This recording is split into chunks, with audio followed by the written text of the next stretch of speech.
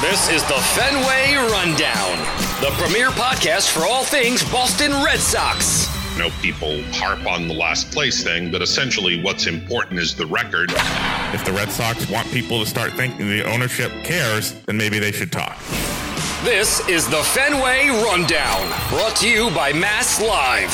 Here are your hosts, Chris Cotillo and Sean McAdam. Welcome to another edition of the Fenway Rundown podcast, coming to you from Scottsdale, Arizona, and the Major League Baseball General Managers meeting. It's Sean McAdam. Chris Cotillo is back in Boston and not part of this particular podcast, but Chris will be back with me on Thursday or Friday when we bring you yet another episode. Today we have an opportunity to talk to Pittsburgh Pirates General Manager Ben Cherington, who had new Red Sox Chief Baseball Officer Craig Breslow as a pitcher and player, as GM in Boston when Ben Cherington took over in 2012, and then again later in Breslow's career when Ben was working in the front office of the Toronto Blue Jays. So we talked to Ben about what to expect and what's in store for Craig Breslow, and we'll get to that in a minute. And just a reminder that we are about a couple of weeks in now to our Red Sox Fenway Rundown Insider Text Subscriber Program, with an opportunity to text me or Chris Cotillo or Chris Smith, who's with me here in Scottsdale, and get the very latest on the Red Sox. All you have to do is text JOIN to 617-751-6257. And after that, simply click the link and subscribe today. There is a 14-day trial period that you can check out, and then it's $4.99 a month. We think it'll be worth your while, and it'll be an opportunity to stay current on all Red Sox matters. Now, Ben Cherington.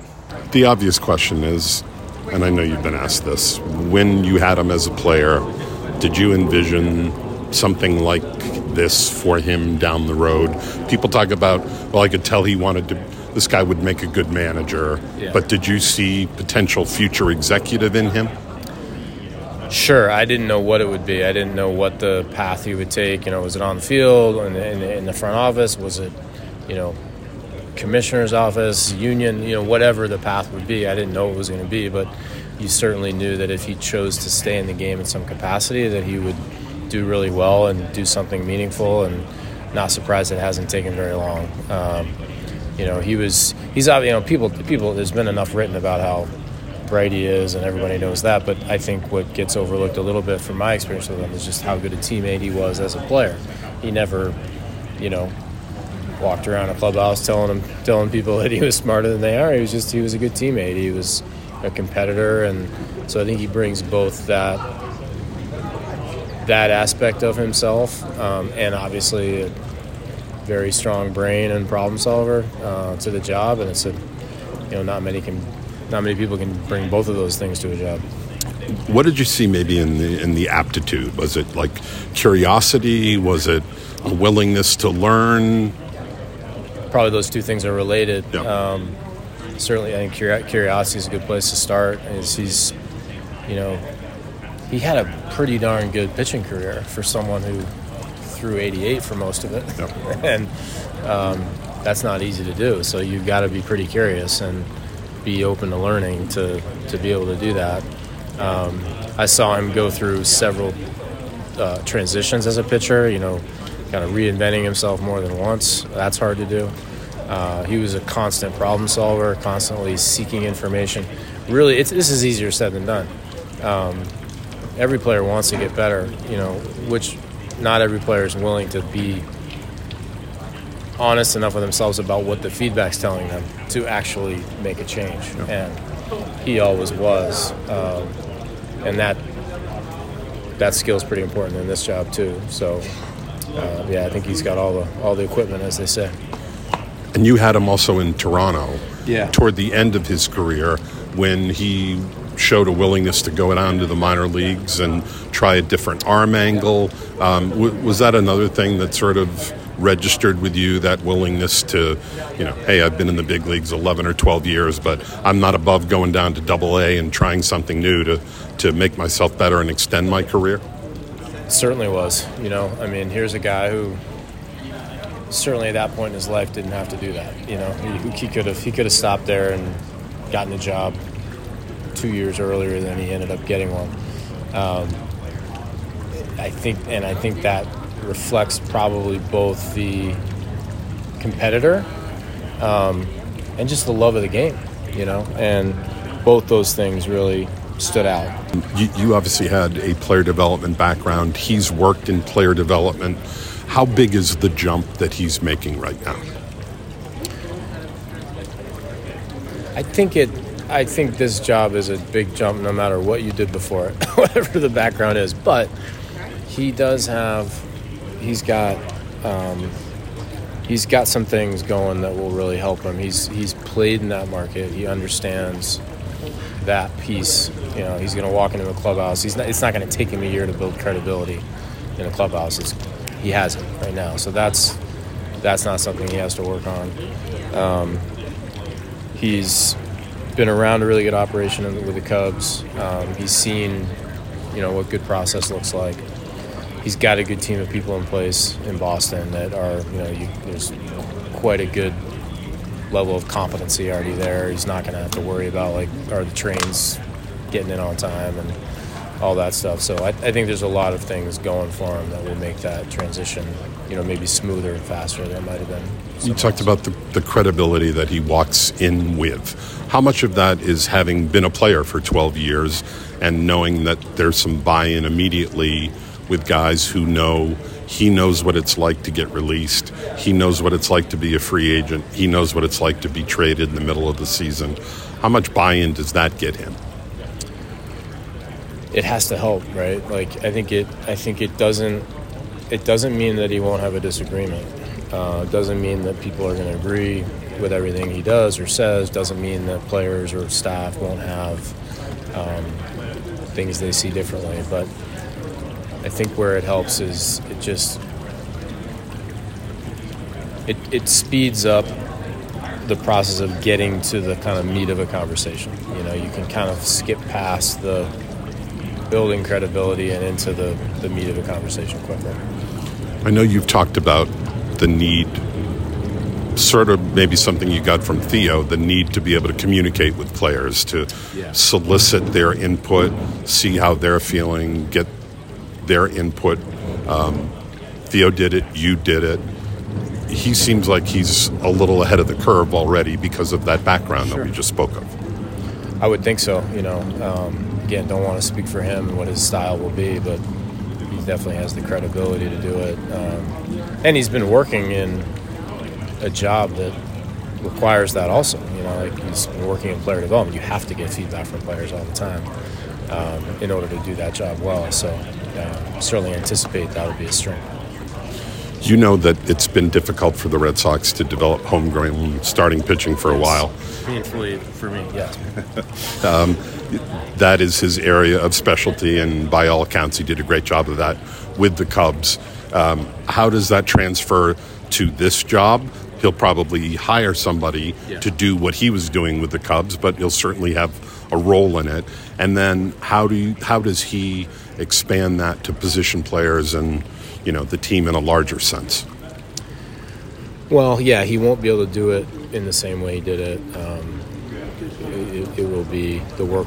Some of the work will have to be done by other people. But I think the way it translates is it's the mindset. It's a mindset of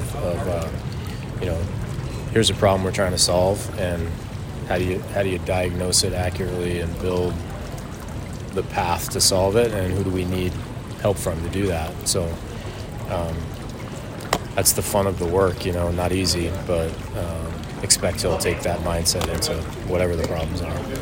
As you noted, this is not any job. It's a high pressure in the spotlight job, particularly given how the team has struggled the last couple of years.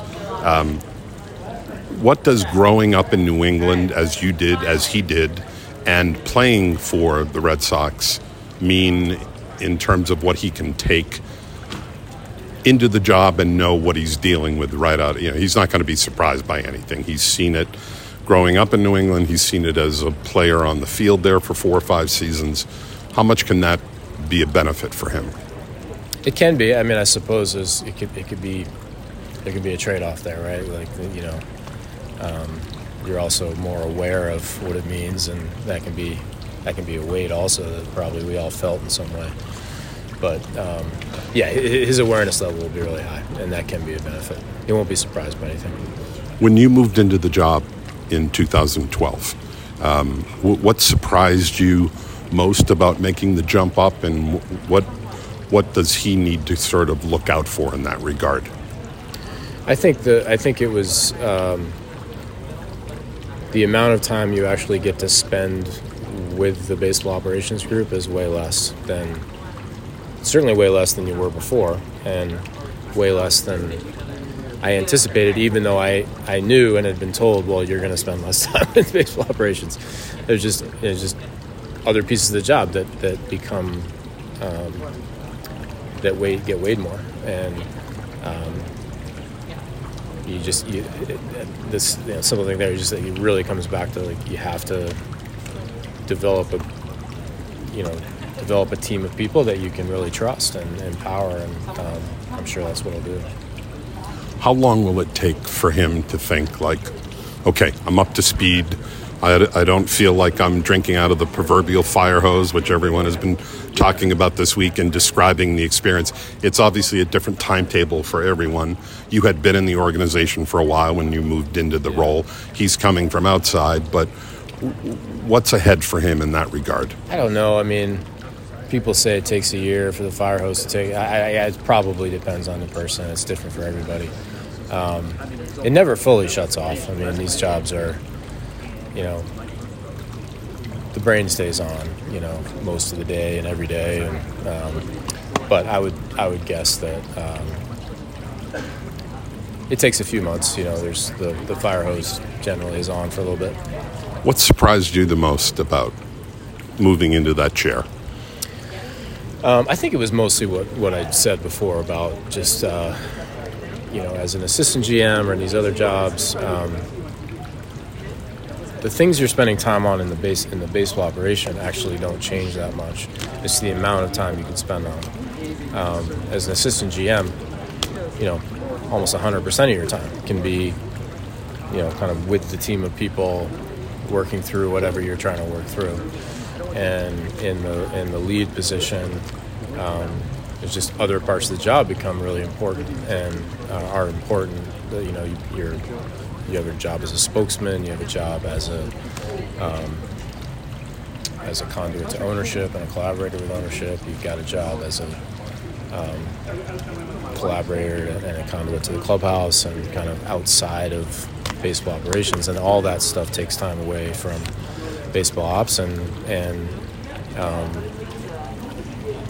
that was my experience. That was the biggest difference. As the public face of a big market franchise and the media responsibilities that come with it, you've worked now in big and smaller markets. How much of the job is that now, being the face of the franchise, the public-facing guy, the guy dealing with reporters, updating all of that? He's obviously well-spoken. He can handle himself, but will the amount of that kind of be surprising to him? Not surprising, I think, but it's still, reps are needed no matter whether it's surprising or not. It's just, no matter who you are, like, the reps are needed. So he'll handle it really well, though. Thanks, really well. Yeah. Appreciate it. Our thanks again to Ben Cherington, General Manager of the Pittsburgh Pirates, for a conversation about Craig Breslow, the Red Sox new Chief Baseball Officer, and a reminder to sign up for the Fenway Rundown Insider Text Program. It gives you the ability to text questions and comments to me, to Chris Cotillo, to Chris Smith, and keep up to date on all the latest Red Sox news this winter, into the hot stove, at the winter meetings, next spring training, and into the regular season. All you have to do is text JOIN to 617-751-6257, then simply click the link, and subscribe today. $4.99 a month with a 14-day free trial period. Lots of people are enjoying it. We think you'll like it too. We'll be back with another podcast tomorrow with Chris Cotillo. This has been the Fenway Rundown, brought to you by Mass Live.